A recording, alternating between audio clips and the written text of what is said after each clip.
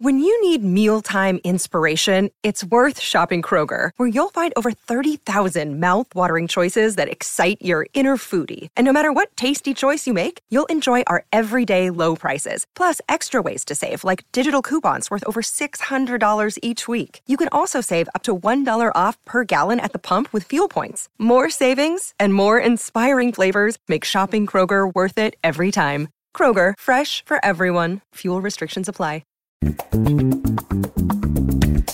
Welcome back to the Book Riot Podcast. We're recording on February 26, 2018.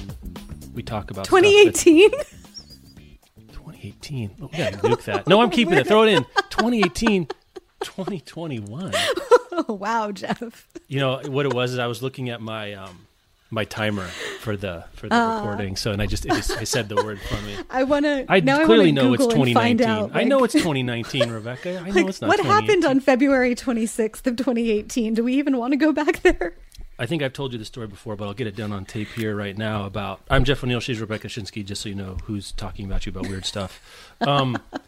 When my first child was born, our first child, Michelle, and my first child was born in March. You know, the first 6 weeks or so after you have a baby, maybe the next 10 years, it remains to be seen when you come out of it. But especially the first, we have a baby, no one's sleeping, there's crying, we've got to breastfeed, we're doing all that, we're trying, and all the stuff that goes on with it. You're out of time, you know. You're like existentially jet lagged, essentially, all the whole time away around it. And so the UPS driver rings the doorbell, and I get the package. This is in early April, and I go. And I said, "Thank you. Happy New Year." There's an entire Curb Your Enthusiasm episode dedicated to like how late is too late for Happy New Year. And I think we'd all agree that April's too late, though. Yeah. Once you're past the vernal equinox, you got to stop with the New Year greetings. It's technically spring. Yeah, you're still Happy New Yearing. Yeah. If you're closer to tax day than St. Patrick's Day, you're really in trouble in that regard. So happy 2018, everybody. With the midterms coming up, we're really trying to take the house back. Oh no! Buy stock in Clorox and maybe GameStop. Yeah, maybe. I don't know what was the price in 2018. I don't know. Oh, okay. Here we go. Hold on. Okay. So, Rebecca, it's Friday. I'm just doing this now. Okay, I was telling Rebecca before the show about this text I got at 9 a.m. this morning from a San Francisco area code that just said Jeff ? Right? Oh, we're doing this on air. Okay. Yes, why not? I'm feeling froggy. It's okay. The sun is shining. It's 2018. Nothing. I've been traveling all year. I've been out, doing stuff. I was at the movies yesterday. I had so much less gray hair. I was watching Avengers Infinity War just yesterday. Anyway, and so we were going through the whole sort of like paradigmatic morals and ethics of text messaging, right? Like the weird sort of state it lives in. Someone texted me Jeff ? From a text message I didn't know at all, right?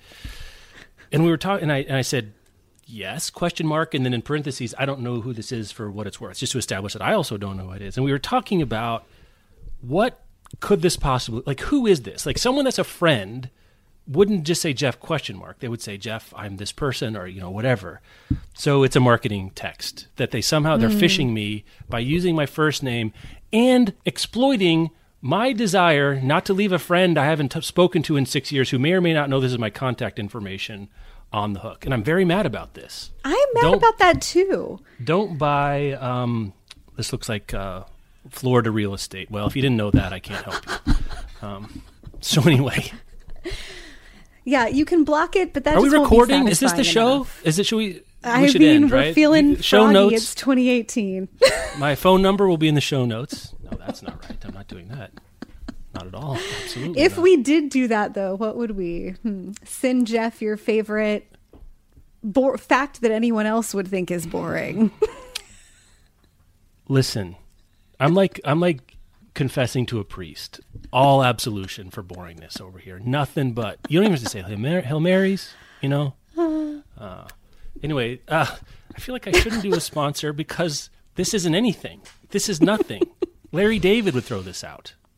This is experimental. That's what we're doing here. Yeah, we're just riffing here. It's like Lenny Bruce at the Village Vanguard back in whenever that was. Today's episode is brought to you by Song of the Six Realms by Judy I. Lin. Xue is a talented young musician who was orphaned at a young age. Her soul family is a kindly uncle, but then her uncle is killed, and she is, of course, devastated. With no family and no patron, Xue is facing the possibility of a lifetime of servitude playing the qin. Then one night, she is unexpectedly called to perform for the enigmatic Duke Meng. He surprises Xue further with an irresistible offer. Serve as a musician in residence at his manor for 1 year, and he'll set her free of her indenture. But the Duke's motives become increasingly more sus when he and Xue barely survive an attack by a nightmarish monster. It's like, what's going on here? So this book is a sweeping epic romantasy that follows a talented young musician who is swept away to the celestial realm by an enigmatic young duke. And who doesn't want to be swept away to the celestial realm by an enigmatic young duke? She's living all our dreams, honestly. Make sure to check out the new book. And thanks again to Song of the Six Realms by Judy I. Lin for sponsoring this episode. Today's episode is brought to you by Harper Muse, publisher of Troubled Waters. Troubled Waters is an intimate portrait of two generations, a granddaughter and a grandmother, coming to terms with what it means to be family, Black women, and alive in a world on fire. In heartfelt lyrical prose, Mary Annaïse Heglar weaves an unforgettable story of the climate crisis, Black resistance, and the enduring power of family. Narrated by Jonice Abbott Pratt and written by climate justice writer Mary Annaïse Heglar, the Troubled Waters audiobook is available everywhere May 7th. It follows Corinne as she plans to stage a dramatic act of resistance and peels back the scabs of her family wounds and puts her safety in jeopardy. Both grandmother and granddaughter must bring their unspoken secrets into the light to find a path to healing. Known for her essays that dissect and interrogate the climate crisis, drawing heavily on her personal experience as a Black woman with deep roots in the South, Mary Annaïse Heglar brings us her first work of fiction titled Troubled Waters. Make sure to pick it up. Thanks again to Harper Muse, publisher of Troubled Waters, for sponsoring this episode. As you can tell, we have a very stacked show of important things to talk about. I want to do a little listener feedback. And again, I don't have it in front of me, so I'm so sorry if this person they emailed us about the velocity of holds on four wins last time. Yes. And you and I were wondering, how does it compare to Crawdads? Turns out this person said, let me go back and look. A data dive. So they went back. Well, in 2018, Crawdads hasn't happened. It's just getting started, I guess. So right now, you may have heard of this little book called Where the Crawdads Sing. But no, they said it was a slow pickup. We needed 3 copies, then 3 more, then 3 more, then 3 more. Which, I guess I would be surprised if it was anything other than that, as we speculated last time, because it didn't fly out of the gate like this. I haven't looked at the sales I'm looking around like I have a physical copy to look at Publishers Weekly. I haven't seen what the second week sales are for 4 wins. I'll be very curious to see, but as we said last time, almost impossible for it to go up. I think it's a pent-up demand. It's a brand name. I think the book is okay from what I've seen from people who like Kristen Hanna. Rebecca, you got a very nice letter of thanks from someone saying, thank you for spoiling Firefly Lane enough so that I don't have to read the book that someone gave to me 2 years ago and has been sitting on my shelf wondering if I should read it. You are welcome. I am here to spoil Surprise Cancer and Surprise Husbands Dying. We joke about a show like this a lot, where it's just a podcast feed that's it's just like, should I read it? And it's like 20 minutes per episode, where we're talking, and maybe it's not just you and I, but it's like some Book Riot people or friends, or like, friends of the show inside people we know, like books that are out there in the ether, and just like level with people. Is this something you should read that you would enjoy, or like what's the virtue of it? Or is like, yeah, you can sort of ignore that. There's so many books and so many get talked about, especially if you are interested in them. And then we have the second layer of all the adaptations, right? People want to know, I also watched the adaptation. Should I read the thing? Should I read Queen's Gambit, for example? That was one I wanted to know. Someone who's read Queen's Gambit, tell me if I liked the show and watched it, do you think I would like Queen's Gambit? We sort of do that with reading movies, but it's like, it's not even a question in there that you're going to read it. It's just sort of what's different. This is very specific. Like, would I like this book for whatever reason? Because I might have this question out there. Do you like that show? Are we doing one of these episodes where I throw stuff at you and make you react in real time and try to also mollify me, but also patronize me at the same time? Is that what we're doing now? How shiny am I going to look at the end of this? Yeah, is right. Really Yeah. You notice we're not doing any games anymore. That's off. Or we're just done with games forever now. I mean, forever is a long time. Yeah, I think we've done a little of that, like in the big book discussions or like the big book clubby ones. There is a like, should you bother? But we really got to kind of commit thing to that. Like anyway. You're right. Yes, we do. I could totally get behind doing something. I would be interested in doing something with shorter I want to listen to the show. episodes. I'm finding. Yeah, like, I want to listen to that too, and I would listen to that too. And I would read. Actually, no, I think I do read like some newsletters that do this about like what's on streaming right now. Like, is this like this is a mess, but is it an interesting one, or should you skip it altogether? And yeah, I think should you bother? Now, if we were like, if there was like 1 or 2 episodes a week, I'm now just doing programming notes. This is behind the scenes. We're now thinking about it. You can tell we want to talk about all the news we have on our docket. Because like every week there's probably at least two books that aren't just interesting books for us or people to recommend, but like they're out there for people that would read a book that they want to know. I think this week it probably is The Four Winds, right? Or last week. That's the book people are probably wondering about right now.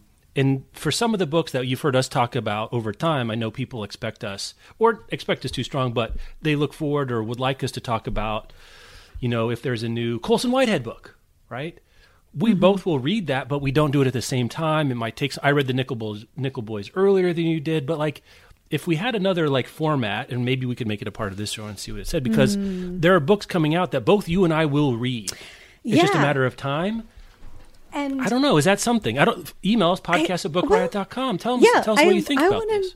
I do want to know what listeners think about this, because we do this with each other offline all already, the time. There is the stuff that's in the shared wheelhouse, and whichever one of us hasn't read it will ping the other one and be like, "You read this thing already, right?" Like, should I bother, or alternately, like in the last month or so, I don't remember what it was, but there was something where I remember knowing a thing was on your radar and texting you and being like, don't bother. Yes. That's don't need helpful this. And no shade in the Everglades about the book itself. Like, this is like a reader service thing. Like, I'm not trying to say that this shouldn't be a thing. Like, it's actually, I guess reader's advisory is a term of art that librarians use. But like, do you need to bother? Or you want to maximize your book minutes in life. Sponsored by TBR. The whole thing could be sponsored by TBR. I mean, I don't hate that. They should pay us something. Who are those people over there? They're rolling cash, aren't they? They gotta be. Well, I mean, if they are, I'd sure like to know about it. Who is they is where's the cash? And I thought they worked for us. Yeah, because I think, maybe we'll try this for the next few weeks where we don't actually do it. But if we had this show, what would be the 2 episodes this week? And we'll see if it's interesting, kind of as a pilot program. And you can email us if you have candidates for it. Like the one we're doing offline this week is Think Again by Adam Grant. Yes. Where I'm just repeatedly like, hey, you should bother with this. Here's today's fact. You should clearly bother with this. And again, I don't want to, because an hour-long discussion, like I love the It book discussions. There's going to be more coming up. Speaking of, I got the notification that my copy of Clara and the Sun is shipping and will be here. Release day is Tuesday. So that one's coming up. Readers, service, if you want to be ready to listen to us talk about it we spoil it and do all the thing. But an hour of one book that you may or may not be interested in, would Clara and the Sun rise to the level of, should we read it? I think probably Nobel Prize winner that speaks that writes in English natively. That's a big deal in America. It should be a bigger deal for other languages too, but that's. And then when there's a big movie coming out or an adaptation, say, I guess we can get into the Underground Railroad teaser dropped. Did you watch it? I watched the first 10 seconds. I was like, okay, I got to get through my day before I do this. I did. It's only a little bit more satisfying than the first teaser trailer. Black people working the rails is what it looks like still, just like railroad workers. Is that what it looks like still? I mean, man, I love Barry Jenkins's particular flavor of stylizing the way that things look, and it really comes across on that. So yes. it was enchanting, but there's no, like, you still get no real sense of what's going to happen in this story. If you had not read The Underground Railroad and you were watching this trailer, it's like, okay, now I see that they have a literal railroad and it's not just metaphorical. There is one like very arresting image of a woman, I think, climbing down a rope ladder, presumably into something very deep. but there's no plot giveaway in the trailer is what I'm trying to say. But it's beautiful. I'm of course going to watch the crap out of it. Absolutely going to watch.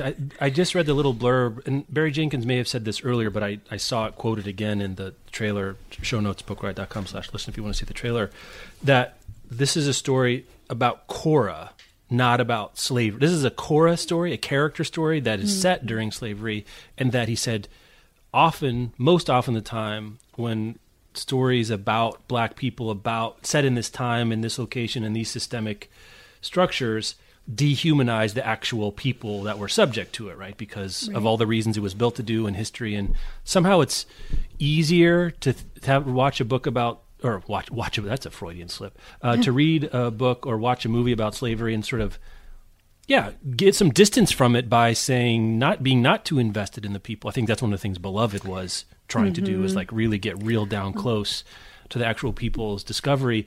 And I can see in this sort of a situation, it would be easy to make it about the metaphor, right? Like this is an allegory, and so the humans themselves don't actually matter. We need to get on the SEO. I just realized, was the Underground Railroad actually a train? Because people don't know, and this is going to be confusing. No, I'm serious, Rebecca. People think there's actual railroad, I think. Don't you think? I think enough of them do that we could get some traffic off of people Googling it, yes. When I used to work at KU Info and people would ask me, are squirrels rabbits? I know that there are people out there, and they're not bad people, right? They were miseducated. We don't talk enough about slavery. It's Rowan, my daughter who is 7, they're doing some, much more in-depth Black history than I ever did, talked about the Underground Railroad. And Michelle said, what do you understand the Underground Railroad to me? And she was like, it was an organization of homes and businesses and people who are willing to put their lives on the line to help save. And she was like, it was like amazing. And that's wonderful. I thought she was going to be wondering about the railroad. No, she taught me about the whole system, more things than I know. But I know there are people who are going to be like, so was there actually an Underground Railroad? Yeah. We need sort of no, there wasn't an actual train. Here's what it is. Because there's no room in the book to say what the thing it's metaphorizing is, right? I don't remember them ever being like... Well, the book doesn't work if you don't know that what he's doing is surrealism by making a metaphor look literal. Yeah. Right. Because there's probably going to be people who burned through that thing and said, wow, I didn't know there were these underground trains. Gosh, we were better at engineering than I thought. Yeah, we were. Elon Musk Boring Company was behind the times there. I think that's such an important point, just to jump back up to what Barry Jenkins was talking about grounding it in a personal story. And I think that's one of the really critical things that's happening in this moment in storytelling, both in books and TV, as the stories that we're telling are not just more diverse, but they're coming from voices inside those communities and those cultures. And so of course it's grounded in personal detail and not just conceptual observation from outside. And it's one of the things that also made, I loved reading The Good Lord Bird by James McBride, but watching it, that is one of the things that made it a really powerful thing to watch, because it is so grounded in the people's stories, and watching depictions of like people literally fighting it out over the existence of slavery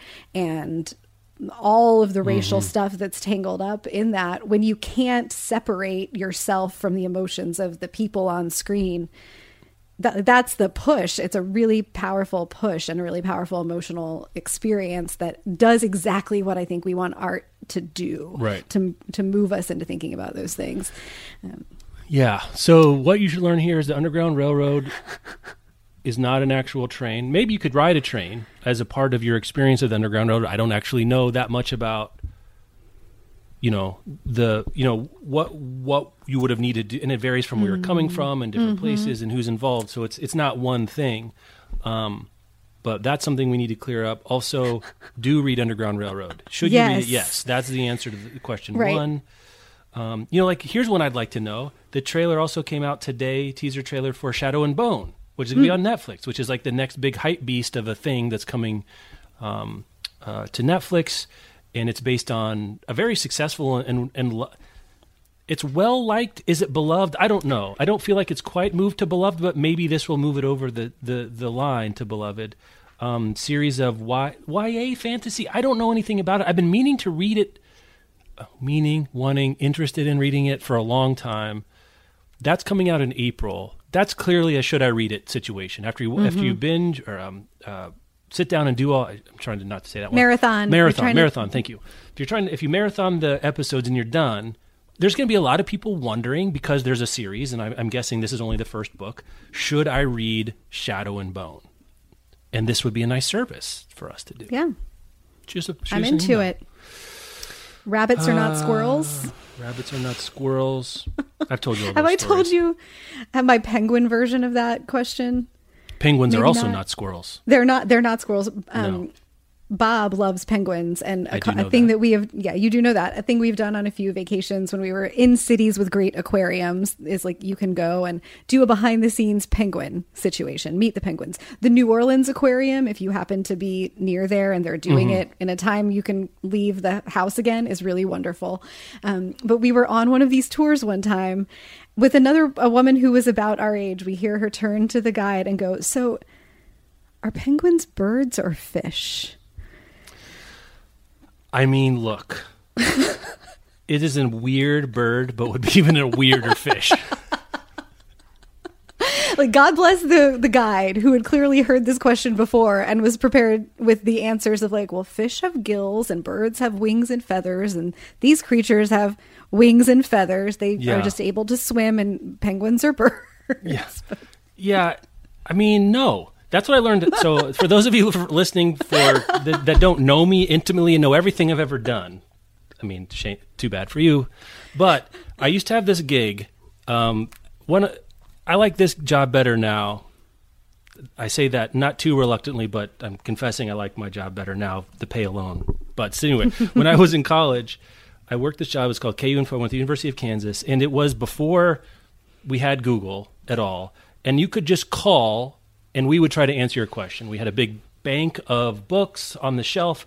We had this Rolodex we kept with every question we've ever been asked, so that you could look it up, and it was multiply organized by subject and different keywords and things like that. Because it started out in 1970, so there weren't even databases you could use. Eventually, we moved into a database system on FileMaker Pro and the Mac Classic, which I programmed our database that I didn't know what I was doing, but I did. I love that you remember that. Oh, yeah, absolutely. Spent a lot of time in it. So you could just call. It was meant, it grew out of, there was some riots is too strong, but there was unrest at the university, and the rumors were flying all over the place. Someone was died, someone shot, and they needed a central place people could call and get the straight information about what was actually happening. And that grew out of, you could ask us anything. So we kind of became like the New York Public Library reference desk was in its heyday, and we would try to answer. And we would even do stuff that seems wild to say now. Is like, you could call us, and we had a rule that if we could answer it in 5 minutes, we would just put you on hold.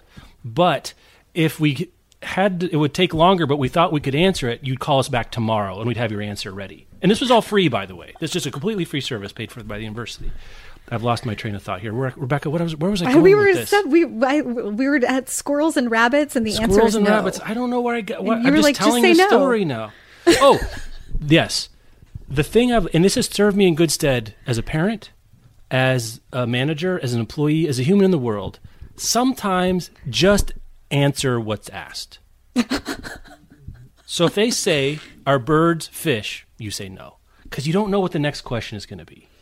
Right? Could have been a lawyer. They don't know that much about. They don't know that much about fish or birds. Clearly, you don't know. Where is the information gap here? Have you ever been underground or seen a railroad? Have you ever been underground and seen a railroad? Let's start there. Do you know what time it is? Yes, to quote the restaurant. So sometimes you just say yes. So one time I got this question, my favorite one ever, is someone calls up, and it was a great safe space because you didn't have the internet where you could go wiki and shame of like, I didn't know the thing that exists. Now you can all do this. And frankly, wiki the internet. and shame is a great show title. The internet helps you this. There's a place you could go and find things that you didn't want other people to know that you needed to go find. Some of this is perfidious and gross, but some of it's very helpful. Welcome to the internet. And one person called up and said, so Islam? And I said, yes. That was my response.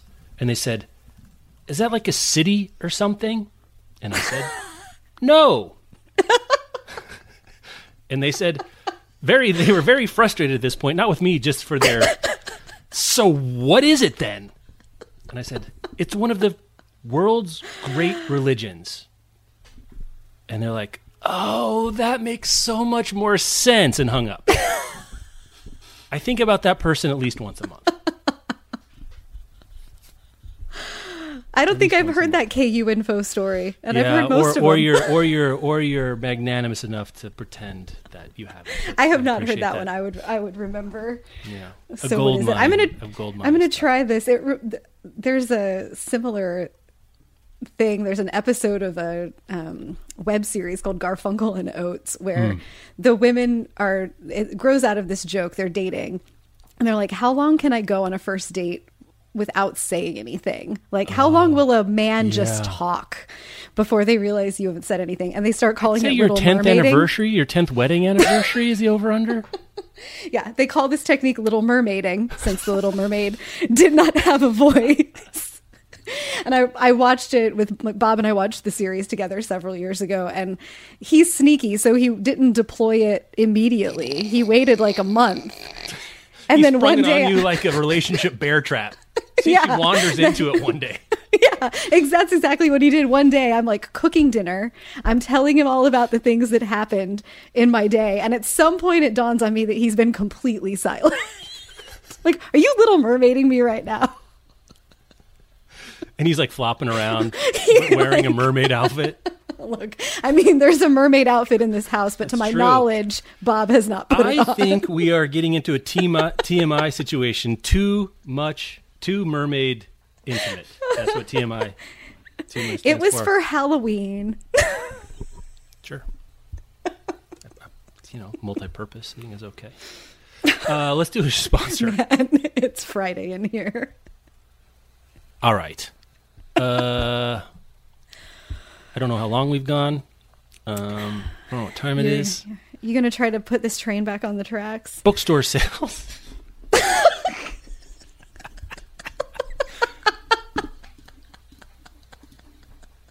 Seems like a preposterous notion right now, I have to tell you. It's hard to segue out of.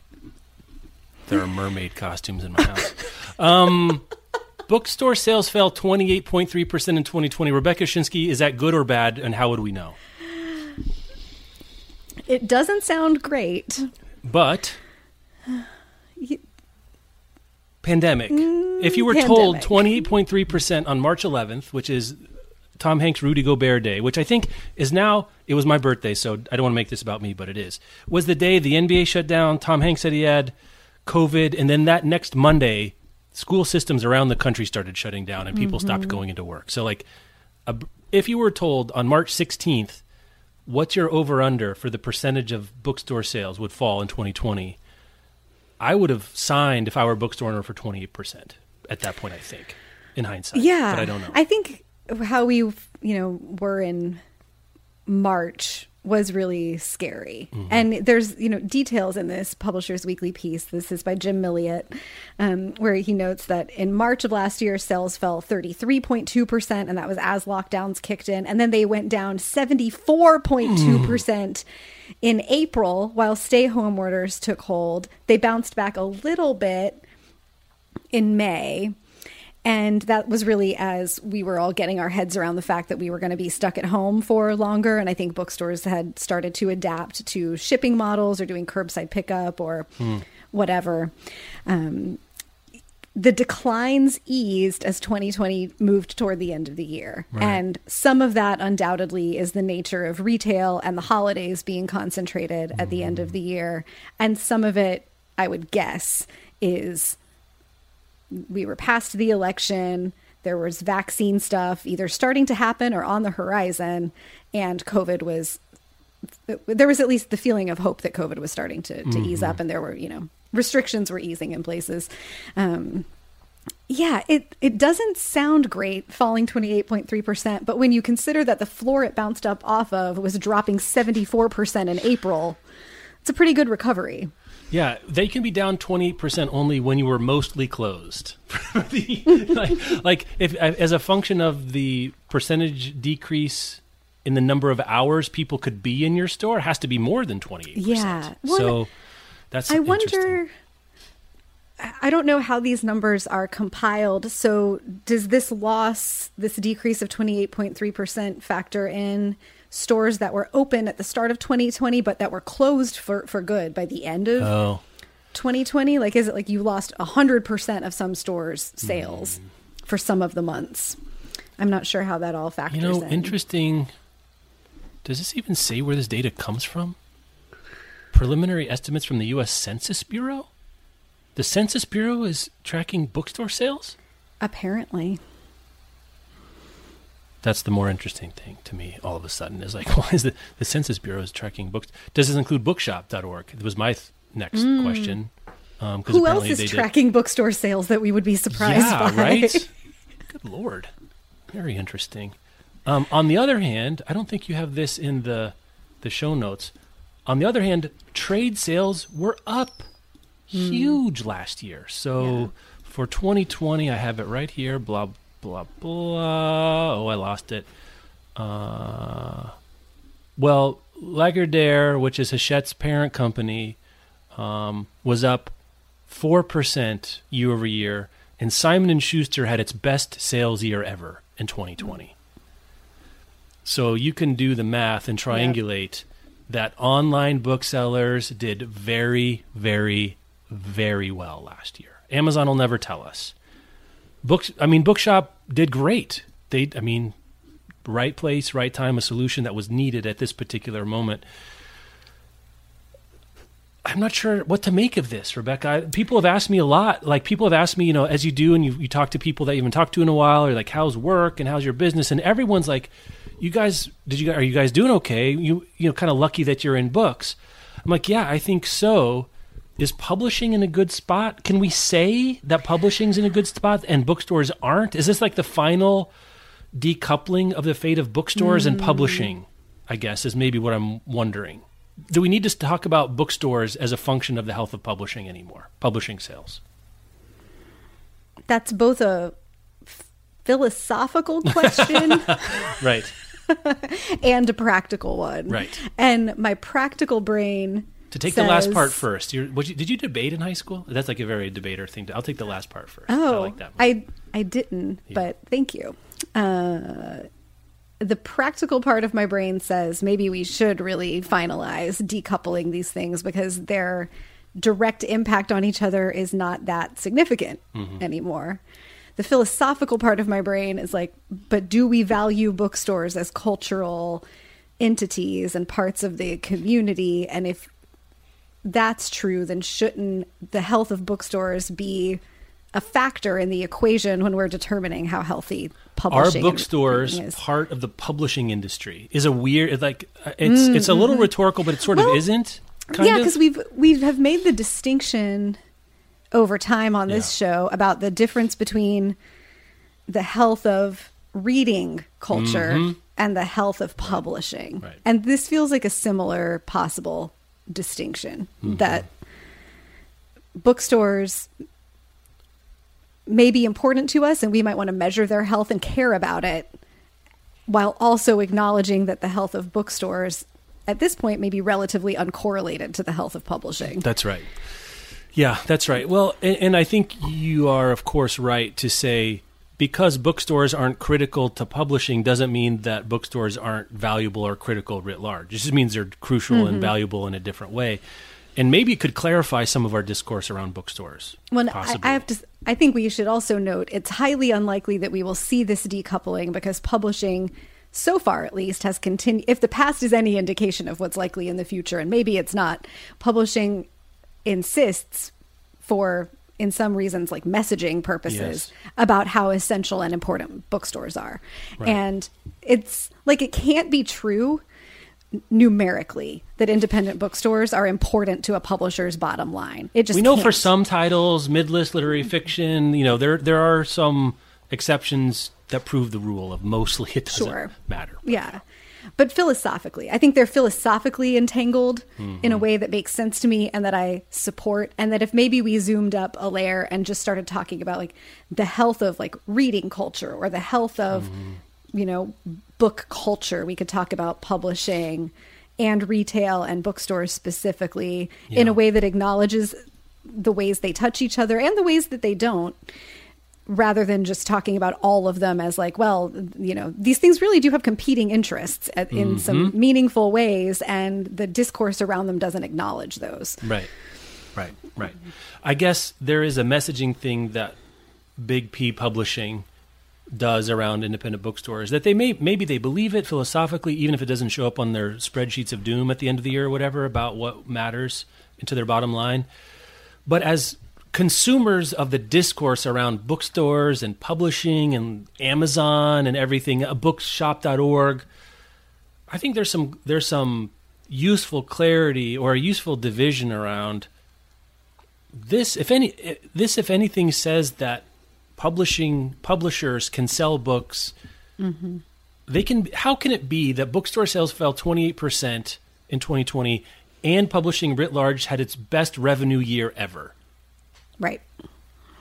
If you were ever, talk about A/B testing the universe, we talk about this all the time. Imagine this as a thought experiment for us, like in 2018. Well, right now, actually, we're in 2018. Imagine a world in which we're going to get a world in which we can see that publishers have their best year ever, and bookstore sales were down 28%. What will that tell us? And we said, are bookstores gone? Like, how will we have this discussion anymore? So, I find it really interesting. I mean, I kind of was already in this place myself anyway. I kind of felt like, if all bookstores went away tomorrow, it may not matter to publishing. It would matter to me personally. I think it would not be great, but books are going to sell still. And we saw. Yeah, I think that's the core truth of people who want to read books are going to find a way to get those books, or they're going to take advantage of whatever the existing mechanism is to get the books. Yep. And you could do an opposite thought experiment. Like if tomorrow it became illegal to sell books on the internet. Right. What would happen to bookstore sales, and would publishing still be okay? And I think exactly the same thing would happen. You wouldn't be able to get the book you wanted from the internet. People would find a way to get it from a bookstore. If you want to read the thing, you're going to, I think you wouldn't be inverted, though, because there's more friction still in mostly buying from an independent bookstore. Yeah, maybe not a complete one-to-one relationship, but I don't think you see a collapse of the internet that doesn't correlate with an increase, a meaningful increase back in brick and mortar shopping. Well, to take your thought experiment one further, or one to the side, if tomorrow there was a law saying no more books could be published, there would still be bookstores. Oh, yeah. So you can decouple it the other way too, right? I mean, the people would go out the other way. This is a thing I would love to watch happen, because there's so much backlist, and it's rich and interesting and wonderful. How publishers would still need to market to make different books sound exciting, so there was a fresh appetite for things. But watching publishers like dig through their backlist and decide what to like put a new cover on and get some new blurbs for and make an ad campaign around when there was no time sensitive urgency for this is actually a new book would be. How about this? Take nut jobs like us out of the equation. Me and Lib and Jen Northington. Let's say the book stopped publishing. How long before America noticed that there were no new titles coming out? So long. So long. You just recycle old James Patterson books at the grocery store. With different titles. With different backlist titles. They wouldn't know. This is a DeLorean that only you and I ever want to take a ride in. Right. If we get in our DeLorean, we go back 3 years to 2015. Oh, no. We'd know a lot more. We would do some things different. All right, let's do another sponsor and come back. Today's episode is brought to you by Thirsty by Jazz Hammonds. College student Blake and her girlfriend have one goal: join the exclusive sorority that promises connections to a network of trailblazing women of color. Now, Ella's acceptance is a sure thing. She's a daughter of a Serena Society alum. After all, Blake, on the other hand, lacks Ella's pedigree and her confidence. Luckily, though really unluckily, she finds courage at the bottom of a liquor bottle. When she drinks, she's bold and funny, and as pledging intensifies, so does Blake's drinking. Ella assures her that she's fine. Partying hard is what it takes. But with her future on the line, Blake must decide how far she's willing to go to achieve glittering dreams of success. Now, just so you know, Jas Hammonds is the 2023 winner of the Critics Scott King John Steptoe Award for New Talent for We Deserve Monuments. And We Deserve Monuments was an Amazon Best Books of the Year and Barnes & Noble Best Books of the Year for 2023. So suffice to say, y'all should check this new one out. Thanks again to Thirsty by Jas Hammonds for sponsoring this episode. Today's episode is brought to you by Avid Reader Press. So this next book is a really fun sounding mashup of different genres. There's a little time travel, a little romance, a little spy thriller action going on. So, in the near future, a civil servant is offered the salary of her dreams and is shortly afterward told what project she'll be working on. A recently established government ministry is gathering quote-unquote expats from across history to establish whether time travel is feasible for the body, but also for the fabric of space-time. This is an exquisitely original and feverishly fun fusion of genres and ideas. The Ministry of Time by Kaliane Bradley asks, what does it mean to defy history when history is living in your house? Kaliane Bradley's answer is a blazing, unforgettable testament to what we owe each other in a changing world. It kind of gives Outlander meets Cloud Atlas, or If the Time Traveler's Wife was written by Sally Rooney or Colson Whitehead. Make sure to check out The Ministry of Time by Kaliane Bradley. And thanks again to Avid Reader Press for sponsoring this episode. I'm going off script. For the first time this episode, I'm sorry, Rebecca, to throw you a curveball. Hello and welcome. So we've long had our weather eye out for a big brand name publisher to strike it out on their own and say, you can only get Stephen King books now if through self-publishing. Mm-hmm. Stephen King, Jimmy Patterson. The list is short. Nora but mighty. Roberts. Yeah. Short but mighty, much like Rebecca Shinsky herself. Thank you. Small but mighty, I believe, is the phrase. I'll take it. E.L. James, haven't talked about in a while, is making an interesting move. First of all, did you know that PRH owns 45% of Source Books? No. Well, there you go. So that's a sub nugget one that I'm leading with. Sub nugget. If this is your first episode of this podcast, we're sorry. It's all better from here. E.L. James's backlist is now going to be distributed by Source Books in print and ebooks. And James is the quote-unquote keystone author. This is from Publishers Marketplace. It's unsigned. I'm sorry, I can't give credit to it's just reporting. I mean, not just reporting, but like there's not analysis right here. Publisher. The keystone author in a new imprint providing a joint publishing model to entrepreneurial women authors who want to benefit from all that a top publisher has to offer, including powerful retail relationships and deep distribution channels. I guess that's a quote from Source Books. Okay. The company says the role line will let established entrepreneurial authors to take greater control in the creation, development, and marketing of their books. Is that the machine foreclosing big publishers big authors self-publishing? Are you basically saying we're going to give you can rent our garage and work on your car in there and we'll help you out with it, but we're not going to it's in between self-publishing and traditional publishing. Yep. Somewhere. If you had just read that paragraph and said, what do you think they're trying to do here? I would have said they're trying to keep E.L. James from going back to self-publishing, or they're trying to keep the next big author who thinks, man, I have a big enough audience. Why am I paying people to do these things? Or why am I giving away a percentage to this other stuff? They're trying to be like, well, here's a nice middle way where we can still make, like, the publishers don't want to lose E.L. James or Stephen King or James Patterson. No. Right. Yeah, no, I mean, we cannot say enough times, especially the farther out we get from the 50 Shades of Grey phenomenon, like never in the history of PRH until then had everyone who worked there gotten a $5,000 bonus in a year because of one title. We're not going to forget that number till we die, right? No, it was so striking. That $5,000 check to every employee at PRH was a thing. Because of 50 Shades, right? Yeah, because of 50 Shades of Grey. Like that's so $100 per shade they got. That. Oh wow. Mm-hmm. What if it was? I'm glad it wasn't. I mean, I wish there was 5,000 Shades of Grey. I bet they were thinking, it's like, God, I missed out. Our shade correlated bonuses. What were we talking about? I don't know. What if Yes. TMZ had shade correlated bonuses? Oh, wow. Yeah. They probably do. I wonder, what does an open book management structure look like at TMZ? Oh, now people really don't know what we're talking about. You were saying something about the bonuses. Like that's Yes, how big it was. right. It was a Yucatan Peninsula meteor, earth shattering, once in a generational kind of thing. There is compelling, I think, possible incentive for big established authors to explore self-publishing, and there is compelling reason for publishers to not want those authors to do that. And this looks like an interesting attempt at compromise there of, we're going to give you some framework and structure and support, and you get to play around a little bit more and have a little bit more control and be entrepreneurial. Yeah.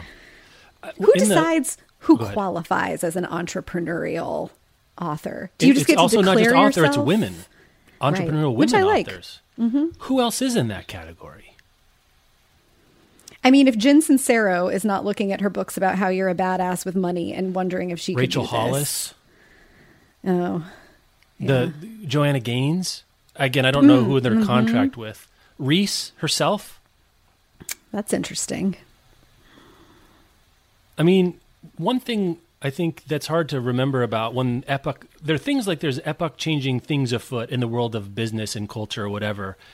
I think people don't often, and I'm guilty of this too, don't often remember that the big established players have incentive to accommodate this change. They're not going to be like, well, I guess we're going to let the storm come and we're not going to do anything. And if the storm of self-publishing overtakes us, be that as it may, and we're going down with the ship, right? These big companies have changed, maybe not as fast in some areas as we would like in others, but this is a situation. They look at E.L. James, her particular brand name, her particular readership, her particular sort of backlist relationship, and they say, okay, well, the choice is not between our way or the highway, and you have to do it self-published or bust, self-published or traditional published, with all the terms that come along with it. There is a third or maybe many other third ways coming here. Well, and this is a recognition of that. And E.L. James is a really interesting, and maybe I can't imagine it's accidental, first choice for this, because she started in self-publishing and then PRH, like she was already a sensation. 50 Shades of Grey was already a big deal. And then PRH went and acquired it and, took on distribution and of course helped enable the spread of the popularity of that book, and then also benefited from it. And maybe one A/B test the universe we won't get to do is, how many books would she have sold on her own if that deal had never happened? No one is better equipped to see the lighter fluid you can put on a book that traditional publishing can do than E.L. James. She saw it, right? I mean, she had a thing cooking before, but the platform and the publicity and maybe some of the cachet or even validation that people saw this is a book in bookstores. And publishing is hard. I guess that people forget that too. People like print books even more than we thought, I think, or maybe wondered about when ebooks were a thing. And I think it's also, we can say true, that we have not had a self-publishing phenomenon that stayed only a self-published. That's true. We just haven't seen it. I think that is a surprise. If you would have told me when we started the pod or when we started Book Riot in 2011, we're coming up on 10 years in the fall, over the next 10 years, will there be a book that's self-published only that becomes a phenomenon? I would have said yes. I would have guessed yes. I would have taken that bet. Mm-hmm. And it hasn't. It just hasn't. I mean, there are success stories especially in the world of romance and some other things. There have definitely been success stories that people got dollars and careers that they wouldn't have otherwise. But we look at the books that, you might read at, we're really talking about books you might read at a book club, right? Those are the kind of books we're talking about. Yeah. And, none of them.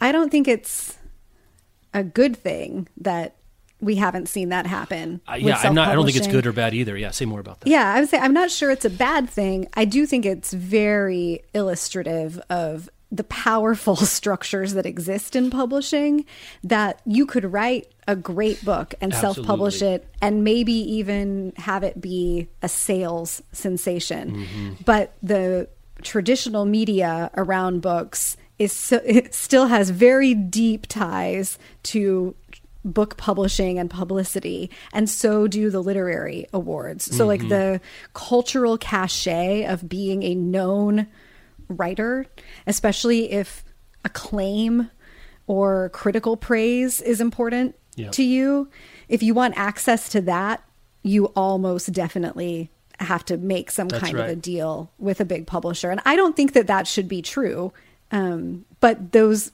gates are still kept. I mean, I guess it's inherently true. To be a published author, you need to be published. And that's a capital P published, not a lowercase p, is how people think about it, right? Like there's a tautological truth there that's hard to get around. But like, you know, the Hugh Howeys of the world, I'm not on Twitter, on the internet as much as I was, but like every now and again there'll be a thing about publishing and look at the $1 million someone made or whatever, which is a lot of money, and people do very well, and I'm so glad that they do. But it's not Gone Girl money. It's not 50 Shades money. It's not Crawdads The Martian. money. It's not The Martian is an interesting case there too, because it started as self-publishing, and I think that Andy Weir had even done an audiobook of it himself. Yep, he did. Yeah, right.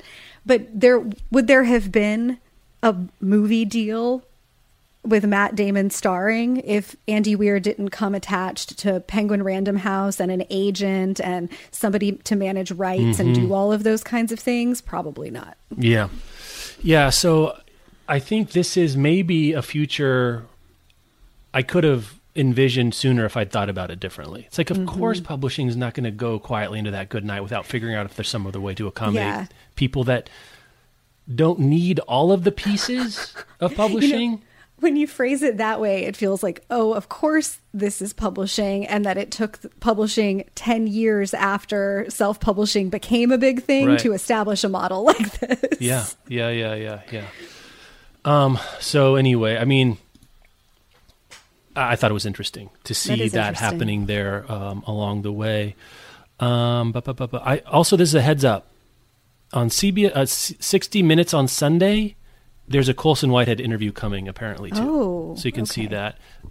Julie Baer is going to be joining him, she's probably the reigning scepter holder for literary fiction agents. Wouldn't you say now? I think taking it from Andrew Wiley at this point. Yeah, if you know the name of one literary fiction agent, it's Julie Baer's name. Yeah. Mm-hmm. They are a couple, which is fascinating. And someone she's not his agent.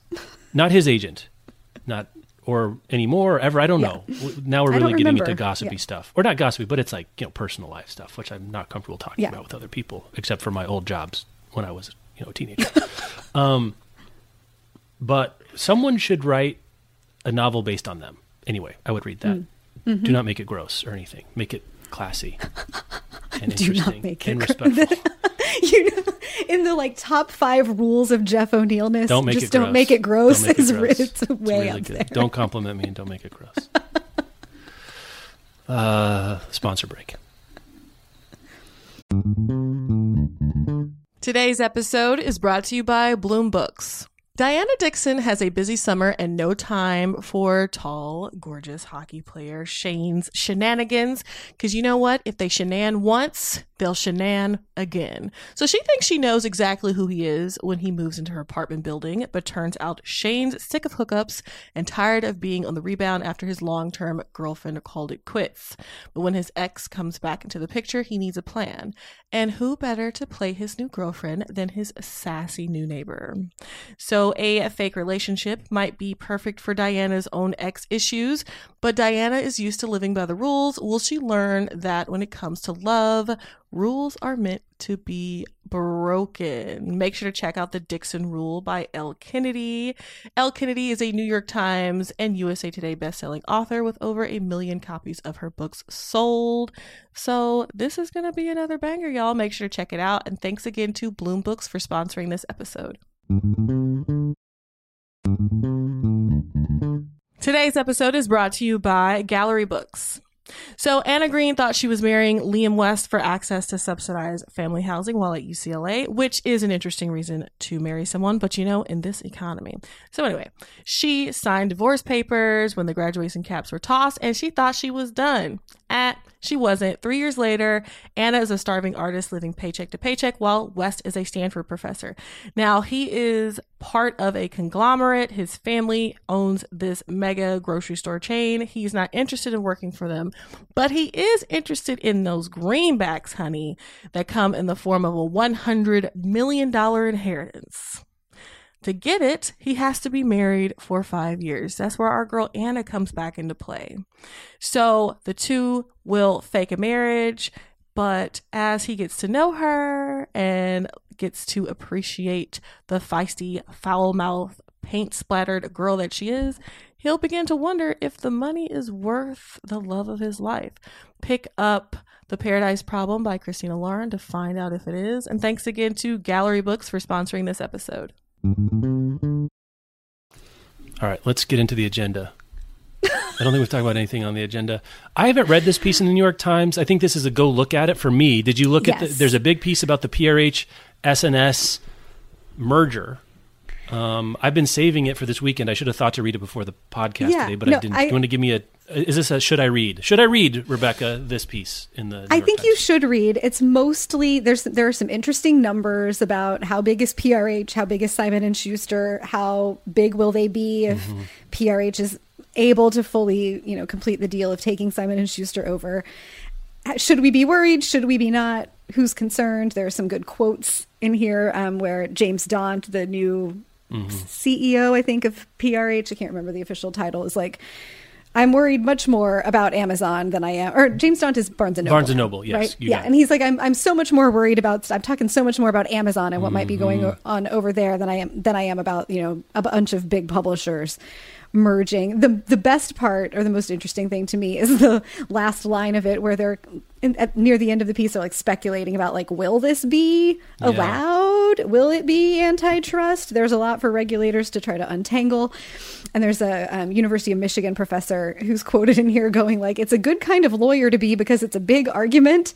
And in the end, boy, you cross your fingers because it's a judgment call. That's why they're called judges, I guess. I guess so. It was just nice to be like, all right, this is to be reminded of this is what these things come down to. There are laws and, sometimes there are black and white, obvious ways that a thing falls. But this is not one of those that's going to be black and white. It is going to be wiggly and judgment call-y, and that's going to make it really interesting and also possibly contentious, and there will be a lot of room for speculation and commentary. So this is mostly what could your speculation and commentary jump off of? It's a starting point kind of piece, but I think this is worth reading if you're a person who is interested enough in the future of publishing that you've listened to this far. I was going to say, if you're interested in this, well, theoretically, what we're talking about, not what we're actually talking about. If you're interested in what's on the tin, not what's actually you're going to try to spoon feed into your mouth on this particular product, you should go read this. In fact, go read this, stop listening now, and never listen to our show again. You'll be covered. You'll be covered. All right, let's do, I don't know, a couple more. Where do you want to go? Now we're into the let our pleasure be our guide, what our interests be our guide. Yeah. Well, I definitely want to shout out Charles Yu, a writer that we both love. He's a National Book Award winner, and he has established a new prize for young Taiwanese American creative writers. You can learn more about it. It's in partnership with TaiwaneseAmerican.org, so you can go there, TaiwaneseAmerican.org, to find out more. It is the Betty L. Yu and Jen C. Yu Creative Writing Prizes, and they are intended to encourage and recognize creative literary work by Taiwanese American high school and college students and to foster discussion and community around that work. So if this describes you or someone who's doing creative work that's in your sphere of influence and you would like to recommend them, the submissions must be literary genre, including fiction. It can be any literary genre, including fiction, poetry, personal essays, or creative nonfiction. And submissions are open until March 31st. So you have to be a writer of Taiwanese heritage or have a significant connection to Taiwan or have subject matter otherwise relevant to the Taiwanese or Taiwanese American experience. So again, high school and college students. There's more details available. You can see who's judging the prizes and find out a little bit more about, what you could win and what's at stake. But a really cool, I guess I'm not surprised at all that an author who it tends to just be as forward thinking and interesting, and as Charles Yu was like, this is a thing and I'm going to go make it. Mm-hmm. Yeah, really cool to see that. One other note, Hillary Clinton is teaming up with Louise Penny to write a novel. I guess it's hard to, where'd she think she got the idea, Rebecca? Well, so she and Louise Penny are good friends. I know. Which I learned about listening to Hillary Clinton's podcast called You and Me Both. Louise Penny was on a recent episode and they got to talking about it. And Hillary Clinton has been a reader for her entire life. And so I would bet that it was like, hey, Hillary, ever thought about writing something? Sure, let's do it together. Bill stole it from her, or this is like, oh, you can do this? I have many more questions about how the Bill Clinton-James Patterson partnership sprung up than I do about fair. This is like you're hanging out with your friend talking about how much fun it would be to work together. Yeah. And man, actually we can go do that because I'm Louise Penny and you're Hillary Clinton. So why not? All right, now let's do this. You get 2 picks. A big time political, cultural influencer person with an author of your choice teaming up together. Not a ghostwriting situation. It's a team up from the world of comics. Any thoughts here about where you're going? Man. Well, the first 2 that came to mind for big cultural commentator people were Roxane Gay and Ta-Nehisi Coates, and they've both already done comics. I know, that's true. Okay, let's Rebecca Solnit. That's a good one. Ooh, and maybe who am I pairing her up with? you get a politician, okay, or non-literary person, celeb, with an author, but it's not a ghostwriting. It's the joint product of both of their minds. Okay, Rebecca Solnit and AOC. It's pretty good. It's a pretty good one.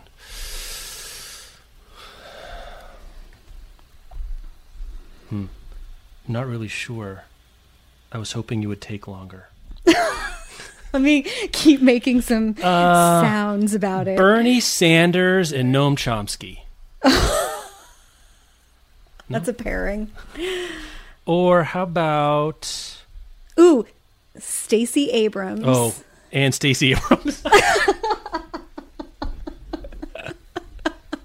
Well, she's already doing that. Yeah, Stacey Abrams needs no assistance. Right. I think Stacey Abrams and Alyssa Cole could be really interesting. How about Denzel and James McBride? Oh. I'm not sure. I don't know enough about Denzel Washington. I know he seems like an interesting... Is he a writer? Has he ever written? Is he interested in that? I don't know. Great question.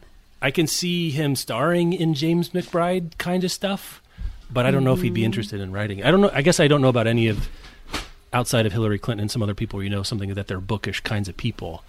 I don't know if that's something there, but I'd like a pairing like that would be interesting too. I like that. Anybody else come to mind? This is a fun game. Mm-hmm. I want listeners to tell us their pairings. I think that's a good idea. Very good idea. I love Elizabeth Warren. Yeah. But who could she be paired up with that would be fun? Yeah, that would be fun. It would be interesting, but are we solving for fun? I don't know. Yeah. I'm not sure Liz solves for fun. Well, I think Hillary Clinton, Louise Penny, and Clinton and Patterson, those are fun. Those aren't like you're getting a treatise on the state of American labor, like on my Chomsky Sanders thing. They're not writing a lighthearted romp through Tuscany. That's not the book that Sanders and Chomsky are writing together. How delightful would it be, though, if Elizabeth Warren and somebody wrote a lighthearted romp through Tuscany? Or like an updated take on... Has Elizabeth Warren ever done anything lighthearted in her life? Like she and Sanders. I mean, you want them running stuff, but are you going on a road trip with either one of those? It gets made into a movie and Stanley Tucci appears somewhere. There you go. Yeah, I like that one. Very much. Yeah, anyway, listeners tell us. That was a little too interesting for us to be flip about it, I think. We were like, we're taking it a little more seriously than intended. You asked the question and it was like, I immediately forgot every political figure I've ever heard of. I mean, it's really a self-defense mechanism, to be honest with you. Can I say, though, as interesting pairings go, I have started listening to the new podcast that came out that's Barack Obama and Bruce Springsteen. And I was skeptical. It's great so far. Don't you think that Barack Obama with someone you randomly pulled out of the phone book is a good podcast? Well, Obama asks great questions. That's what I'm saying. Yeah. Well, I would say he asks great questions. And he's a good conversationalist, right. And I think for as much as being the president put him in the spotlight, I think he's a guy who is so broadly curious and has Catholic, like lower C Catholic kinds of interests that he could ask, and he can find something to be interested about in just about anybody. Right. But Springsteen is so much. Well, I don't know much about Bruce Springsteen, so that's probably where my skepticism and like judginess came from. But there's like a lot more going on there in how Bruce Springsteen thinks about the world, and then in the friendship that the two of them have formed than I was expecting to find. And the show really does seem to be kind of evenly about each of them in this conversation that they're having. It's not like the spotlight's on Barack Obama and he was like, let's just add Bruce to the room because he's nice or something. It's a really interesting combination. I think I have just concluded that I like to listen to podcasts where the people are clearly interested in and curious about each other and they have good conversations. Yeah, I think that's right. Like there's many different kinds of podcasts out in the world. There's some that the produced audio, true crime, storytelling, edge of your seat. But then there's a big part of it that you're there for the hang. Right. I think a lot of people that like any podcast, especially like this one, it's between two people that are mostly the durable hosts and it's improvised, live to tape, unscripted, whatever you want to say. If you're not there for the hang, you're not going to stay for the topic. There's nobody listening to this point of this episode who didn't come for the hang. Yeah. And I don't even think it's like a grit your teeth and bear it sort of a situation. You have to actually enjoy the vibe. So like if someone brings a good vibe, that's what I'm saying. Obama, like, his aura of you want to hang around him is so strong. It's like I don't even care what the side dish is for the entree. Like I'm getting lobster thermidor. Is that gravel? I don't know because the lobster is so tantalizing that it doesn't matter. And it is so nice to see him not have to be in charge. Like they sort of start their first conversation talking about an evening from previous in their friendship where there was a piano and a party and people were hanging out, and Obama says something like, there were libations and we were singing, and he's like, let's be real, Bruce, there was drinking.